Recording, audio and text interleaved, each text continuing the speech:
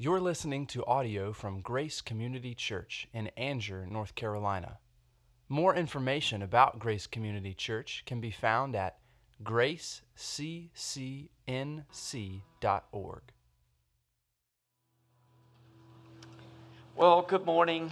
Welcome to Grace Community Church. I wanted to say to everyone who is here this morning, as David's already mentioned, the Safety Awareness Seminar next week that's going to be here after Sunday morning service. Please sign up for that. We need as many as will to sign up. You don't have to be a part of children's ministry, church leadership.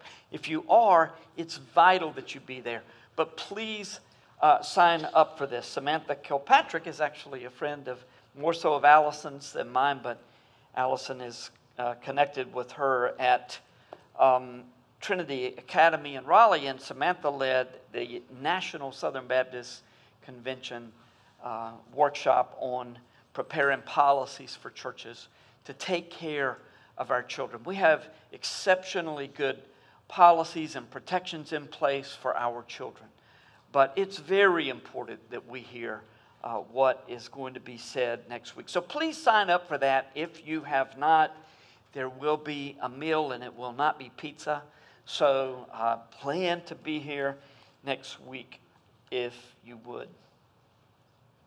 Well, this past week, Grace Community Church lost a founding member who, though his home address was Minneapolis, Minnesota, maintained a home in Benson with his lovely wife, Pat.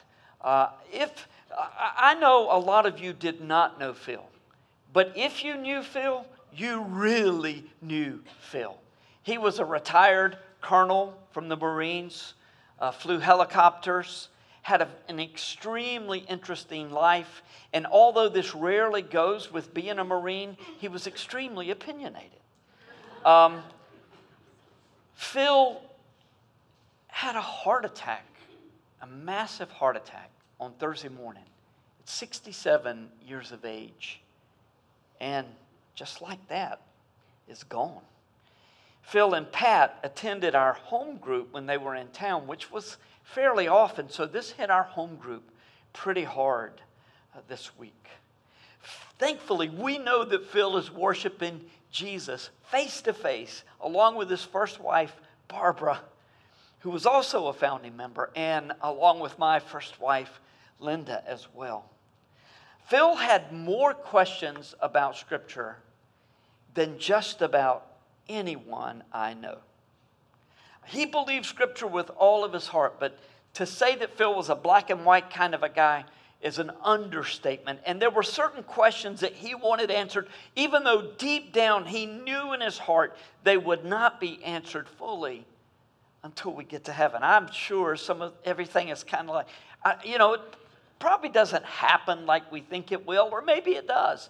I know Phil is just walking around saying, oh, okay, now I get it.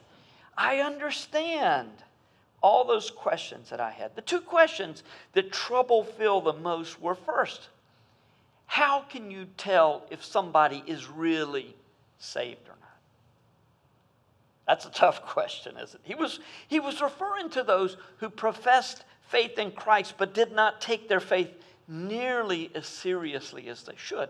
I initially had written not as seriously as Phil did, which was very, very seriously, but just people that didn't take their faith as seriously as they should. That's a legitimate question, but there's no answer for it. Phil knew that. The second question that he asked was, how can people not believe what appears to be so evident in Scripture? Again, Phil knew the answer, but it grieved him deeply that the words of life were so easily rejected or explained away. It was not primarily that Phil wanted you to agree with him, although that was certainly in Phil's personality, but truly that was not what he wanted. He wanted desperately for you to know the Word of God and to believe it. There is much in Scripture that is straightforward. There are a lot of things that aren't straightforward, but there's a lot that is, and Phil wanted you to believe it. Phil's funeral is going to be this Wednesday here at church at 2 o'clock. And I know that if you didn't know Phil, there's no compunction to come. But if you've ever been to a funeral of a family member, that when you hear about that family member at the end of it, you're like, man, I wish I'd have known this person better. Look, Phil was family. Please be here if you can. Visitation is from 12:30 to 1:45, and then there's going to be a funeral right here in our church. Please be praying for Pat in Minnesota. She's coming this way today. And then also for Heather, his daughter, Phil's daughter, and also one of our missionaries that we supported until just recently. Trip and Heather had to come home from Indonesia because of medical issues with the child. But please pray for that family, for Ryan Wilson's family, and for all of those who are grieving. It happened right toward the end of our bulletin prep time, and so it's not in the bulletin, but be praying for Pat and the family. Today's text, John 10, 22 to 42, will get at it answers to the questions that Phil asked. Although, if it gave us the exact answers, then Phil wouldn't have been so mystified as he was about why things weren't as he thought they could be. 3 Sundays ago, we explored the first half of John 10 and were confronted and comforted by the Good Shepherd. I don't think it's sometimes we just think there's this incredibly long sliding scale about where you are in your relationship with God. Ultimately, either you're all the way in or you're all the way out. And the Good Shepherd is convicting, yes, but comforting, guiding, caring through the work and the ministry of the Holy Spirit and following Jesus according to the Father's plan, or you're out. So the Good Shepherd either confronts people where they are in their sin, or he brings comfort and leading or guidance and leadership and provision. The last 2 weeks, we've taken a break from John, but we're back in full force this morning. We're going to learn early in the text that the setting for this exchange between Jesus and the religious leaders was the Feast of Dedication, which was very much like the Feast of Booths in its emphasis on light in the darkness. Jesus returns in this section to the shepherd and sheep motif in his debate with the hearers. Now, we don't know if 22 was kind of a clean break that takes there, or if it goes all the way, it's there from chapter 1 all the way, or verse 1 all the way through 10:21 is one section, or if chapter 10 is one section. But we know that we've moved from the Feast of Booths in the fall, which reminds us of the State Fair, which is coming up pretty soon, by the way, just so you know. And then the Feast of Dedication, which takes place, we know it is Hanukkah. So it is in December near our Christmas time. So John 10, 22 to 42. Rather than standing for the reading of this lengthy narrative section, please remain seated as we work through our way through the text. And since the text is filled with theological and practical truths, there will be important questions of our own as we wrestle with this text. And it comes from our time in the Word. Let's begin our time in prayer.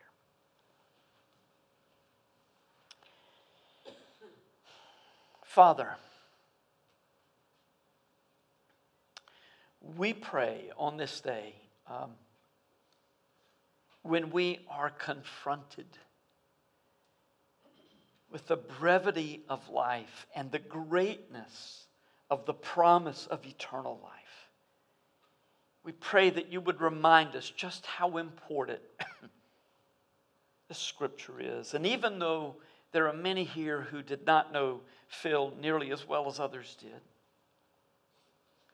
Lord, we all at some time fairly often are confronted with our need to be walking with you when the hour comes. And so, Father, we pray that you would open our hearts and that you would fill our minds and our hearts with joy, even in the midst of our sorrow, as we consider the great blessing of belonging to the great shepherd, the good shepherd, Jesus, in whose name we pray. Amen. John 10:22. At that time, the Feast of Dedication took place at Jerusalem. It was winter. And as Jesus was walking in the temple in the colonnade of Solomon, or Jesus was walking in the temple in the colonnade of Solomon, so the Jews gathered around him and said to him, "How long will you keep us in suspense? Tell us plainly. If you are the Christ, tell us plainly. Just say it. We need to hear it." Now again, we know that the Feast of Dedication took place at what we call now Hanukkah. So this incident took place in December. Hanukkah was a festival that emphasized the light. Day after day, they would light these candles just like they did during the Feast of Booths. But in addition to pointing out the fact that this took place at the Feast of Dedication, John adds rather ominously, it was winter. He does this very much in the spirit of Nicodemus in chapter 3 when he said it was night when Nicodemus came to see Jesus. And the point is, there was spiritual darkness all over Israel, even though the candles were lit day by day, night by night. Israel remained in darkness, unable to recognize their Messiah, who was standing right in front of them. So, in classic denial mode, they demanded that Jesus tell them plainly who he was. Now, let me ask you a question. If you've been here through this whole section in John, or this whole time in John, should they have known who he was? Should they have had to ask him again? Now, wait a minute, just tell me one more time, who are you? You have those kind of moments, don't you, when you're supposed to, you meet somebody and then you meet them again, but you're still not confident who. Now, who are you? This is not at all what they were doing. They knew exactly who he was. They denied his claims about himself, and so they said, "Who are you exactly? Come on, tell us."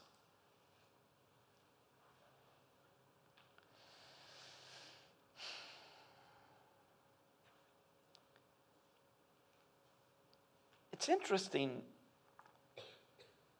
when you look back in John, Jesus had never publicly announced specifically that he was the Messiah. So they had a little bit of grounds for that question, but they should have known. Now, Jesus told the woman, the Samaritan woman at the well, that he was the Messiah. The Synoptic Gospels tell us that he told his disciples privately that he was the Messiah, but he never publicly proclaimed the words that they wanted to hear. Words that would give them the right, without any question whatsoever, arrest him, take him, and kill him. You would think, though, that when he said in John chapter 5, all Scripture points to me. You look in Scripture, you think you have eternal life just because you know the law. He said, don't you know it all points to me? In John 8, before Abraham was, I am. They knew what he was saying, but they needed him to say it just right so that they could debate him and prove him wrong in this public setting, or so that they could kill him. So that's why Jesus answers them. He knows what's going on. They've surrounded him. He's walking along in the colonnade. He's got disciples, but they kind of hem him in, most likely, and say, tell us who you are. Jesus answered them, I told you, and you do not believe. The works that I do in my Father's name bear witness about me. But you do not believe because you are not among my sheep. By the way, we're not doing the same works that Jesus did Although we're going to have to figure out what he means when he says, the works that I do, even greater works you will do. When we get over into the final discourse. So Jesus, though, says, the very works that I do testify about me. And that's what people are looking at with you too. When they're evaluating Jesus, they're looking at your life and saying, now, does this measure up, or is this person just like every other hypocrite I've ever known who goes to church? There's nothing you can do about the accusations, because a lot of times they're just like the Pharisees, wanting to deny no matter what and rejecting Jesus in spite of the evidence. But we're called to live like he lived. So Jesus said, I told you, the works that I do in my Father's name bear witness about me, but you do not believe because you are not among my sheep. My sheep hear my voice, and I know them, and they follow me. You can see the scene almost. This crowd is surrounded him. They start pointing a finger in his face or stand there with crossed arms, and you can just almost hear Jesus sigh. And he's saying essentially, you don't believe because you don't want to believe. There's more enough evidence in the miracles that I do to prove who I am. Prove that what I say is true. It was not enough for Jesus to say that my sheep know my voice and follow me, but he looked at them very directly and said, you are not my sheep. Therefore, you don't follow me. We who hear the shepherd's voice may find it very difficult to understand why others don't follow. Because for those who don't hear Jesus' voice, the benefits, or for those who do hear Jesus' voice, we're all tangled up because we're saying, how can you not follow him? We follow him and the benefits are beyond comprehension. There cannot be measured in human terms and understanding. Verse 28, Jesus said, those who hear my voice, I give eternal life, and they will never perish, and no one will snatch them out of my hand. My Father who has given them to me is greater than all, and no one is able to snatch them out of the Father's hand. I and the Father are one.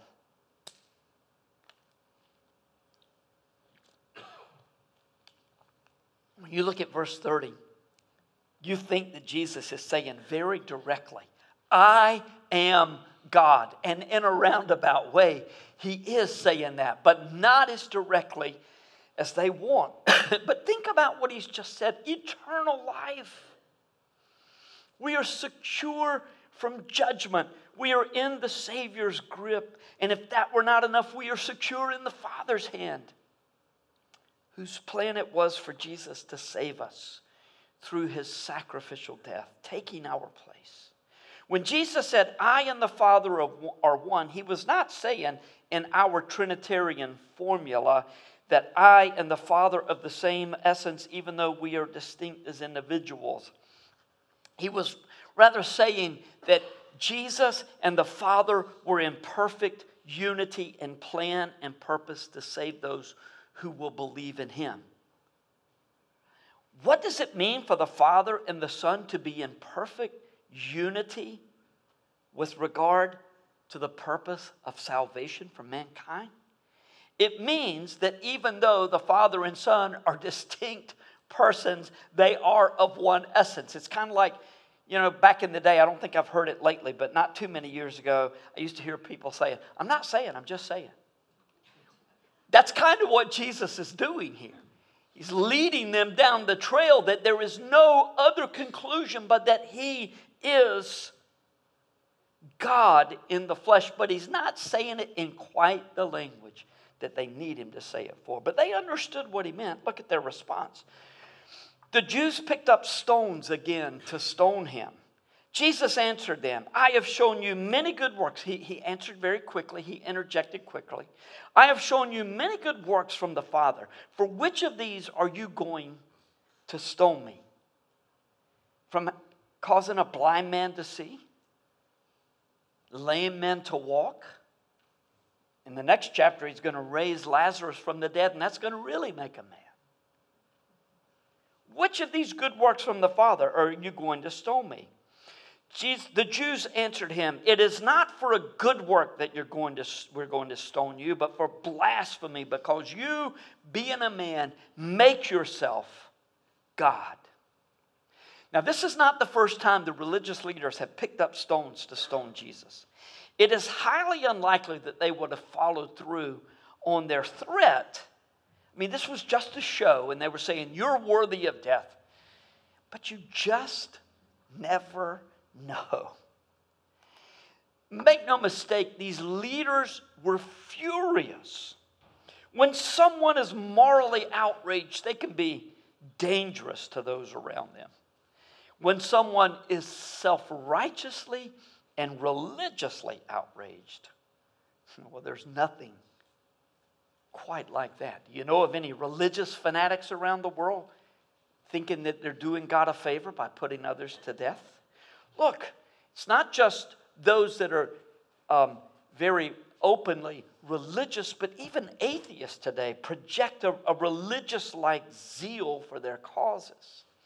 It's why we who believe the gospel must be gentle and leave the proper response to those who treat us badly to the Lord. Put it in the Lord's hands. It's a beautiful plan. Vengeance is mine, God says. I will repay. When we get to heaven, we'll be perfect at that point, and then we can call for the blood of those who have killed the martyrs. But we can't do that here. We're not allowed to do that. We're told to be like Jesus was in his death and to forgive our enemies. Better by far when someone is furious with you to engage them with the gospel in the manner that the Lord did. Verse 34. Jesus answered them, is it not written in your law, I said, you are gods? If he called them gods to whom the word of God came, and the scripture cannot be broken, do you say of him whom the Father consecrated and sent into the world, you are blaspheming because I said, I am the Son of God? Now, there's a lot going on in Jesus' response to the leaders. If we were going to dig down really deep and trying to understand exactly what Jesus was saying, we'd be here for a very long time. But think about a few things. First, it's interesting that he designated a passage from Psalms as law. This was just about the time where many of the Jewish religious leaders were accepting all the Old Testament writings as scriptures, poetry, history, all of that, prophets, they were all being considered part of the Old Testament, or the God's revelation to man, which they generally called the law. So Jesus acknowledges, yes, Psalms are a part of the law.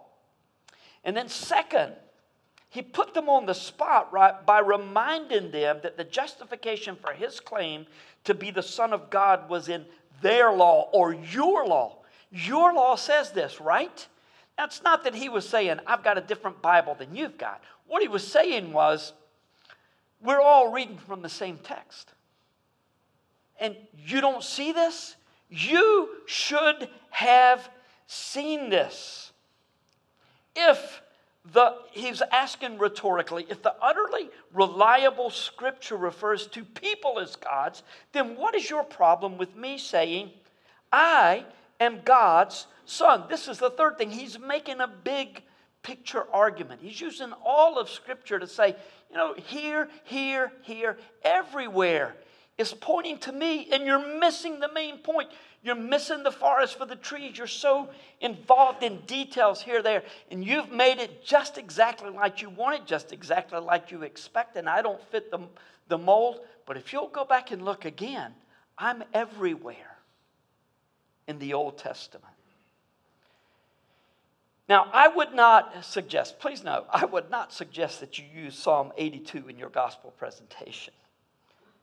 But it was the perfect way for Jesus to say to the Pharisees, it should not surprise you that the Son of God has come to earth.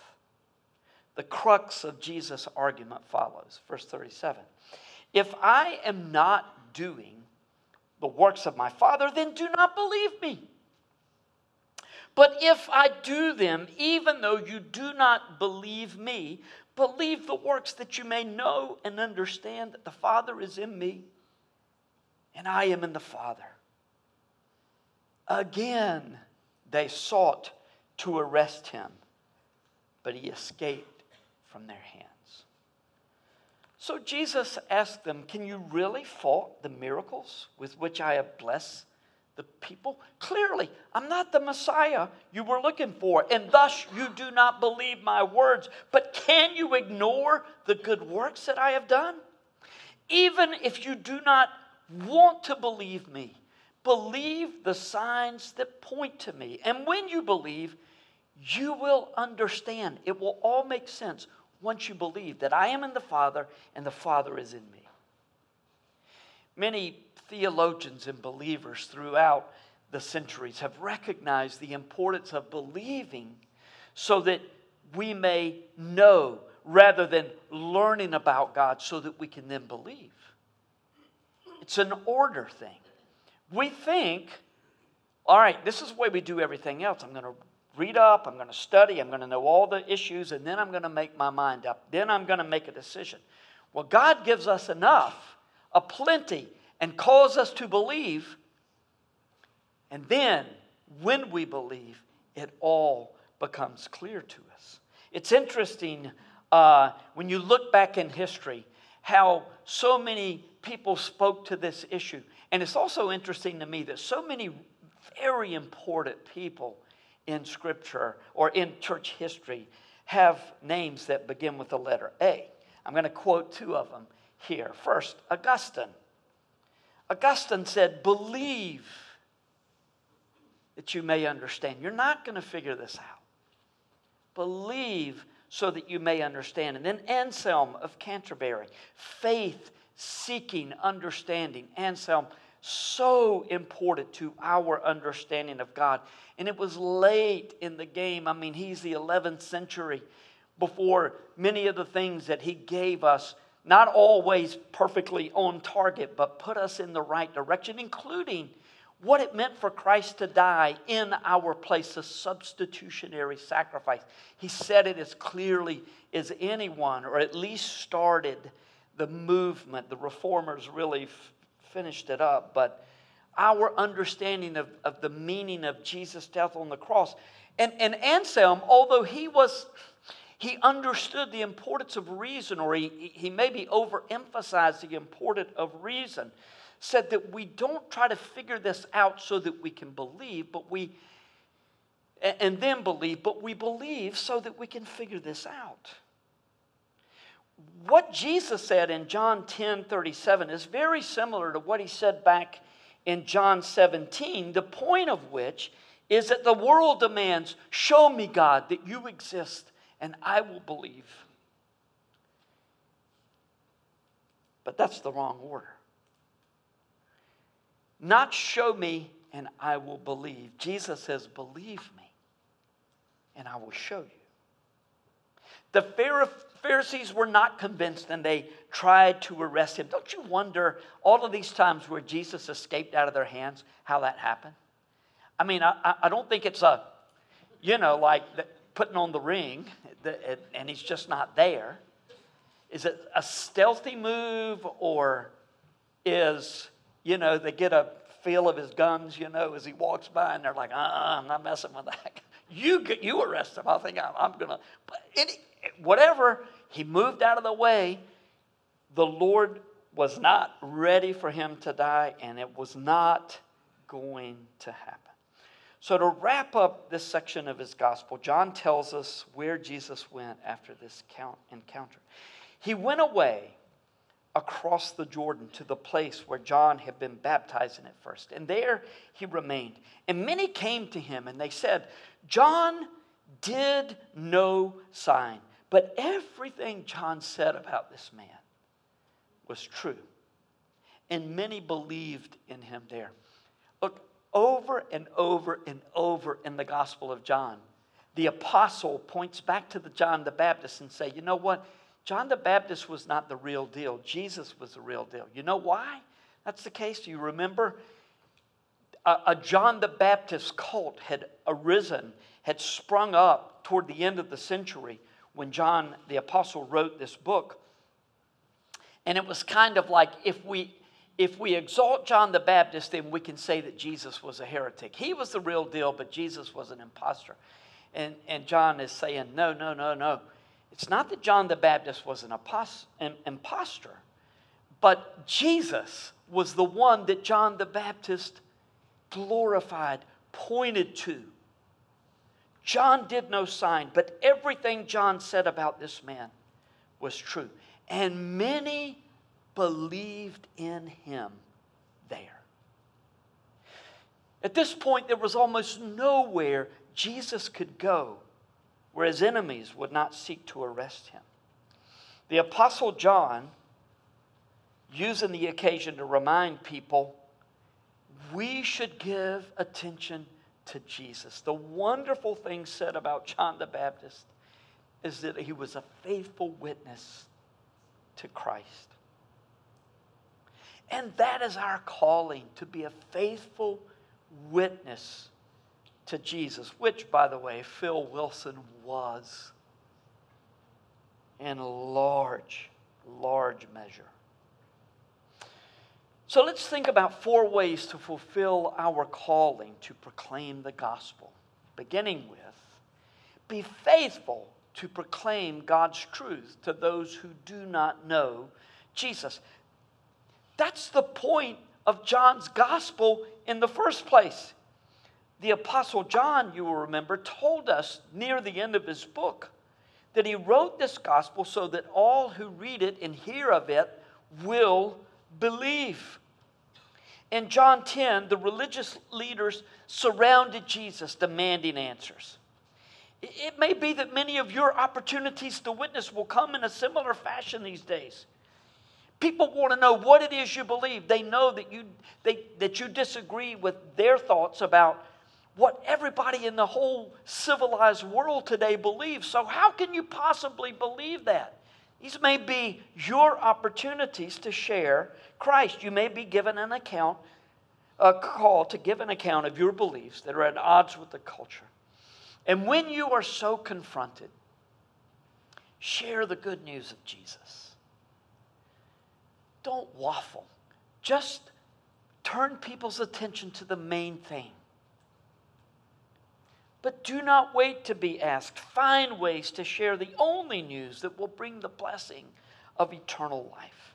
Share the gospel of Jesus. And as you do, you will need to be able and ready to explain the big story of Scripture.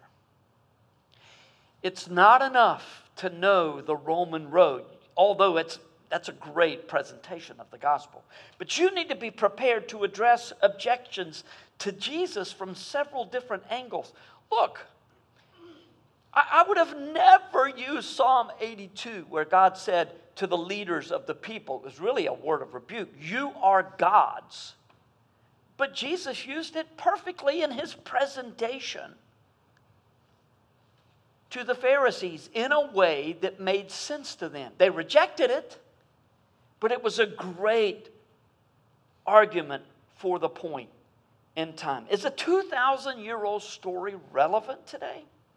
Not only a 2,000-year-old story, but the story of creation, fall, redemption, restoration. Now, some of you, if you're into this kind of language, would like to use the word meta-narrative here. But Michael Horton warns us against the notion that the stories of Scripture point to a bigger idea that really, if you're talking meta-narrative, postmodernists get to determine. They get to say, this is what all of this meant. Here's what Horton says. For the authors of Scripture, the big story did not point to something else beyond it, but was itself the point.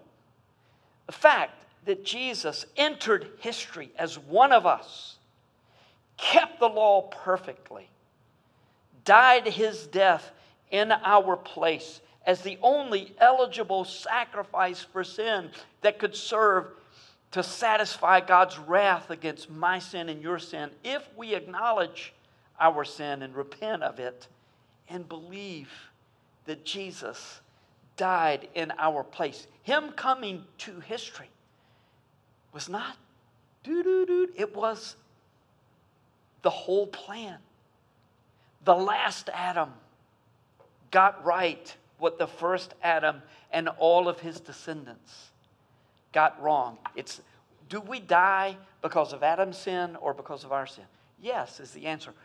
But if you have to pick one or the other, we die because of Adam's sin, and we live because of Jesus' sacrifice and his righteousness. It's imputed to us when we believe. Here is the upshot of this point.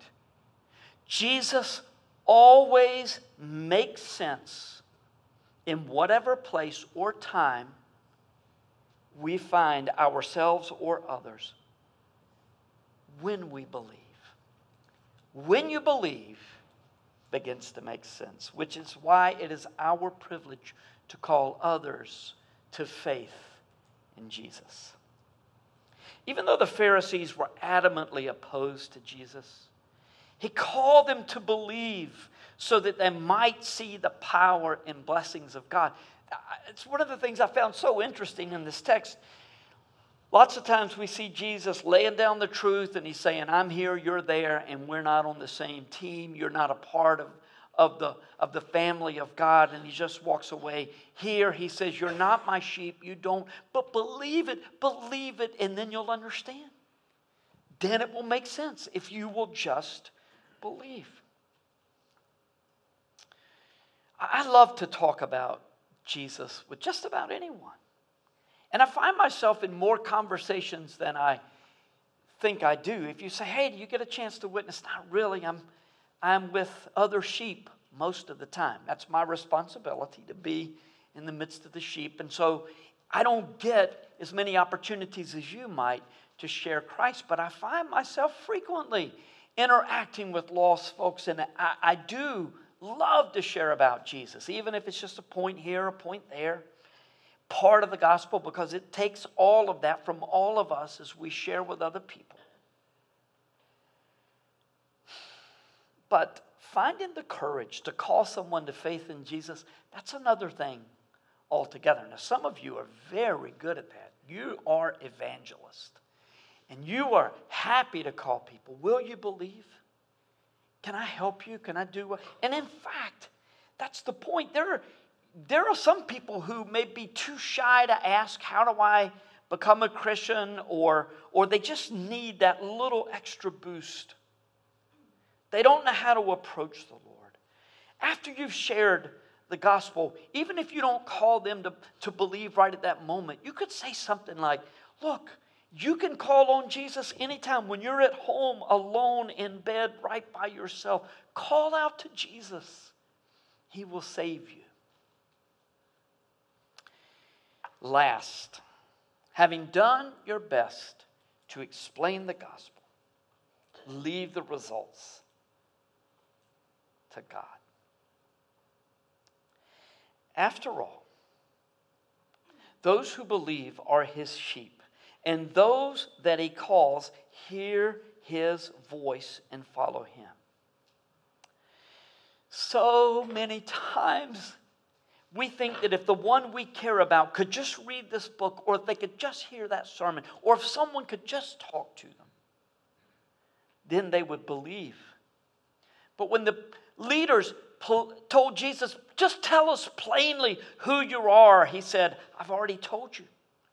But you still do not believe because you are not my sheep. So, may I ask you, who would you rather be responsible for getting sheep who are outside of Jesus' fold into his fold? You or Jesus? Now, we've all got a responsibility, and even those that he said, you're not my sheep, And that's why you don't listen to me. Even then, he was saying, but believe, believe. And there's somebody that you love deeply and you desperately want him or her to follow Jesus just like you do, just like Phil. Man, he just wanted people to know, and it's just so beautiful over here. Come along. But there's a certain point where they know the gospel, they know what you believe. It may be time to just back off a bit.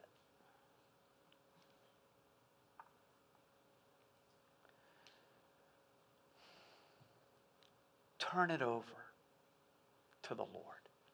He's the good shepherd. He calls his sheep. And if you were in your loved one's life, there's a really good possibility he's called you to share the gospel, which you have done. And he's also called you to pray. And there's a good possibility that that person is going to follow Jesus at the right time. So, as we prepare for the Lord's table, I would like to ask you to bow your heads as the elders and the deacons and the worship team come forward. We're going to serve from the front today. This is different than it has been for a while. But elders, deacons, worship team, if you would come forward, and we'll serve them first. And then we will come forward. We'll have someone in the back who will serve you if you cannot come forward. So please just raise your hand and they will serve you at that time. But as we prepare, and as your heads are bowed, I just want you to picture that person in your heart and mind. Someone that you want desperately to come to Jesus or to come back to Jesus. You've done everything that you can to help your loved one to open his or her heart to Jesus. So right now, in faith, would you give this burden to the Lord? I don't mean to quit praying or to quit caring or to quit showing the love of Christ. Your burden may increase after this. But perhaps it's time to just back off a little bit and give this to the Lord. Would you give the burden of the responsibility of saving your loved one over to the Lord right now?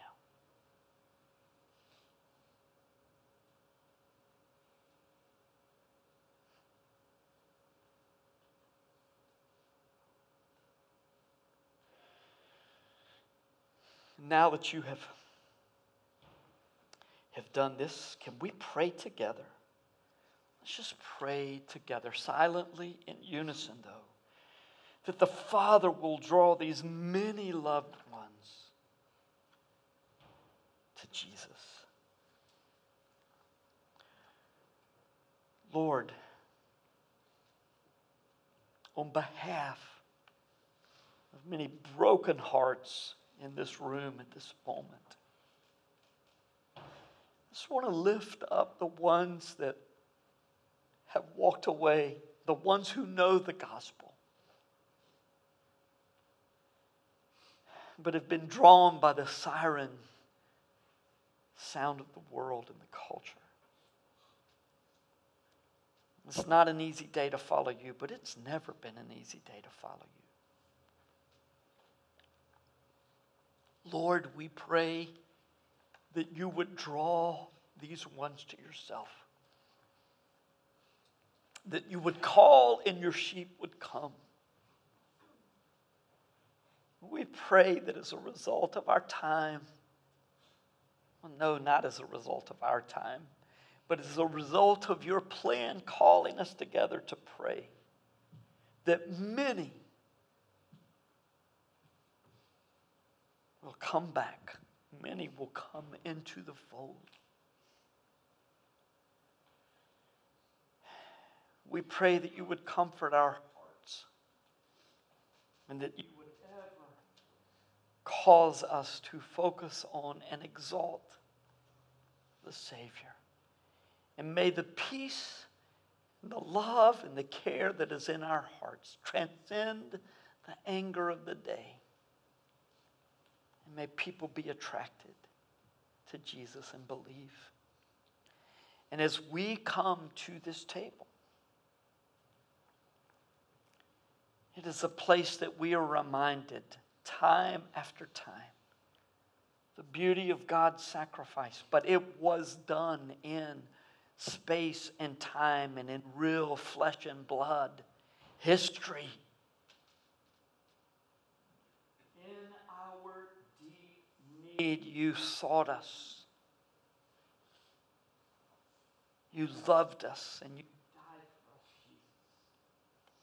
And so as we participate in this meal, our hearts, we pray, be drawn to you and to one another. And it's in Jesus' name that we pray. Amen. In Mark chapter 14, this is possibly the first time that in print and read to people in large numbers that they heard about the institution of the Lord's Supper directly from a writer of Scripture. Now, the word had gotten around. People knew what to do. The early church practiced it. But here are instructions. They're brief, but they're powerful. And as they were eating, he took bread and after blessing it, broke it and gave it to them and said, "Take, eat. This is my body." And he took a cup, and when he had given thanks, he gave it to them, and they all drank of it. And he said to them, "This is my blood of the covenant, which is poured out for many." This past week, I spoke at TVR at the couples retreat, the marriage retreat. We talked a lot about Genesis 1, 2, and 3 and God's design for marriage and the challenges to marriage. And one of the things in preparation that I had not known before was that Judaism does not think that when Adam and Eve fell, that it was a spiritual death. Physical death began at that time, but they don't think it was a spiritual death. Now, that makes sense why you think that you can be justified by the law. But of course, the problem with that, as we've seen over and over, is that we fashion a law that we're able to keep. And Jeff Kelly thinks he's got a law that he can keep, but I'm telling you, his law is not right. It's my law that if everybody just follow what I say, it's because I have less problems with the things that I allow for in my law, and Jeff has more problems, but then his law is the same way. No law, we cannot keep the law and be justified. One sin, we're guilty of all, James says. If you're guilty of one point of the law, you're guilty of all of it. So it is necessary that a new covenant, not the Mosaic covenant where God says, if you serve me, obey me, I will bless you in ways you can't even imagine. Problem is, none of us can obey like that. So Jesus says, in this cup is the new covenant in my blood. And quickly, in the Old Testament, the cup of wrath that God poured out on the nations, on the people, on individuals, was against sin. And when Jesus said, Lord, in the garden, let this cup pass from me, he was saying, is there any way? But no, there was not. He was going to drink the cup of wrath to its last dregs. And when he died on the cross, he was doing so in our place, and the wrath of God was exhausted on Jesus. And so, when we observe this table, we remember that Jesus said, this is my blood in the new covenant, which is poured out for many. In just a moment, the elders are going to come. We're going to have elders and deacons. We're going to have a few on either side. The team in the front is going to partake, and the worship team will be leading us in worship. There will be ushers on the aisles. Come up the interior aisles, go back the outer aisles and up this middle aisle. And we will share together. And as many ways of serving communion, it may not be the way you grew up with. If we want to do it fully biblically, we have to recline, and I don't think we've got tables and sofas big enough that we can all recline at table and partake. But as you come, think of your connection to the body of Christ. You're coming forward with sheep who are following the great shepherd. And as you come, pray that God will draw all of those that are on the hearts of our particular flock that's part of a much bigger flock back to the Lord, and that they will bring Jesus, or Jesus will bring them into the fold. I'm going to pray for this meal. Father, day after day, I am amazed as I sit down to eat at breakfast or lunch or dinner. The embarrassment of abundance, of riches that we enjoy in this country. I never, ever take it for granted. And I know that there are many here who would say the exact same thing. We don't take it for granted. But Lord, when we sit down to this meal, when we come together to partake of the bread and the fruit of the vine, as we remember the body that was given for us, badly beaten, and the blood that was spilled for the shedding of the blood that was spilled for our forgiveness and deliverance from sin. We recognize that this is a blessing far beyond anything else that we eat and enjoy from day to day. And so, Father, exalt Jesus in our hearts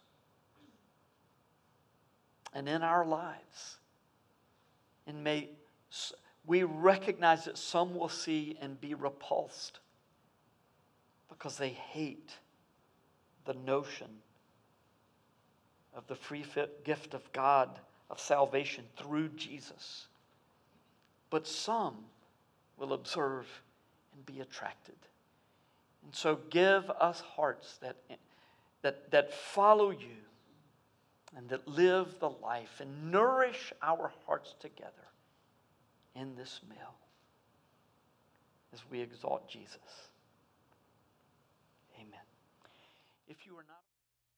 Thank you for listening to audio from Grace Community Church, located in North Carolina. Feel free to make copies of this audio content to share with others, but please do not charge for those copies or alter the content in any way without permission. For more information about Grace Community Church, go to graceccnc.org.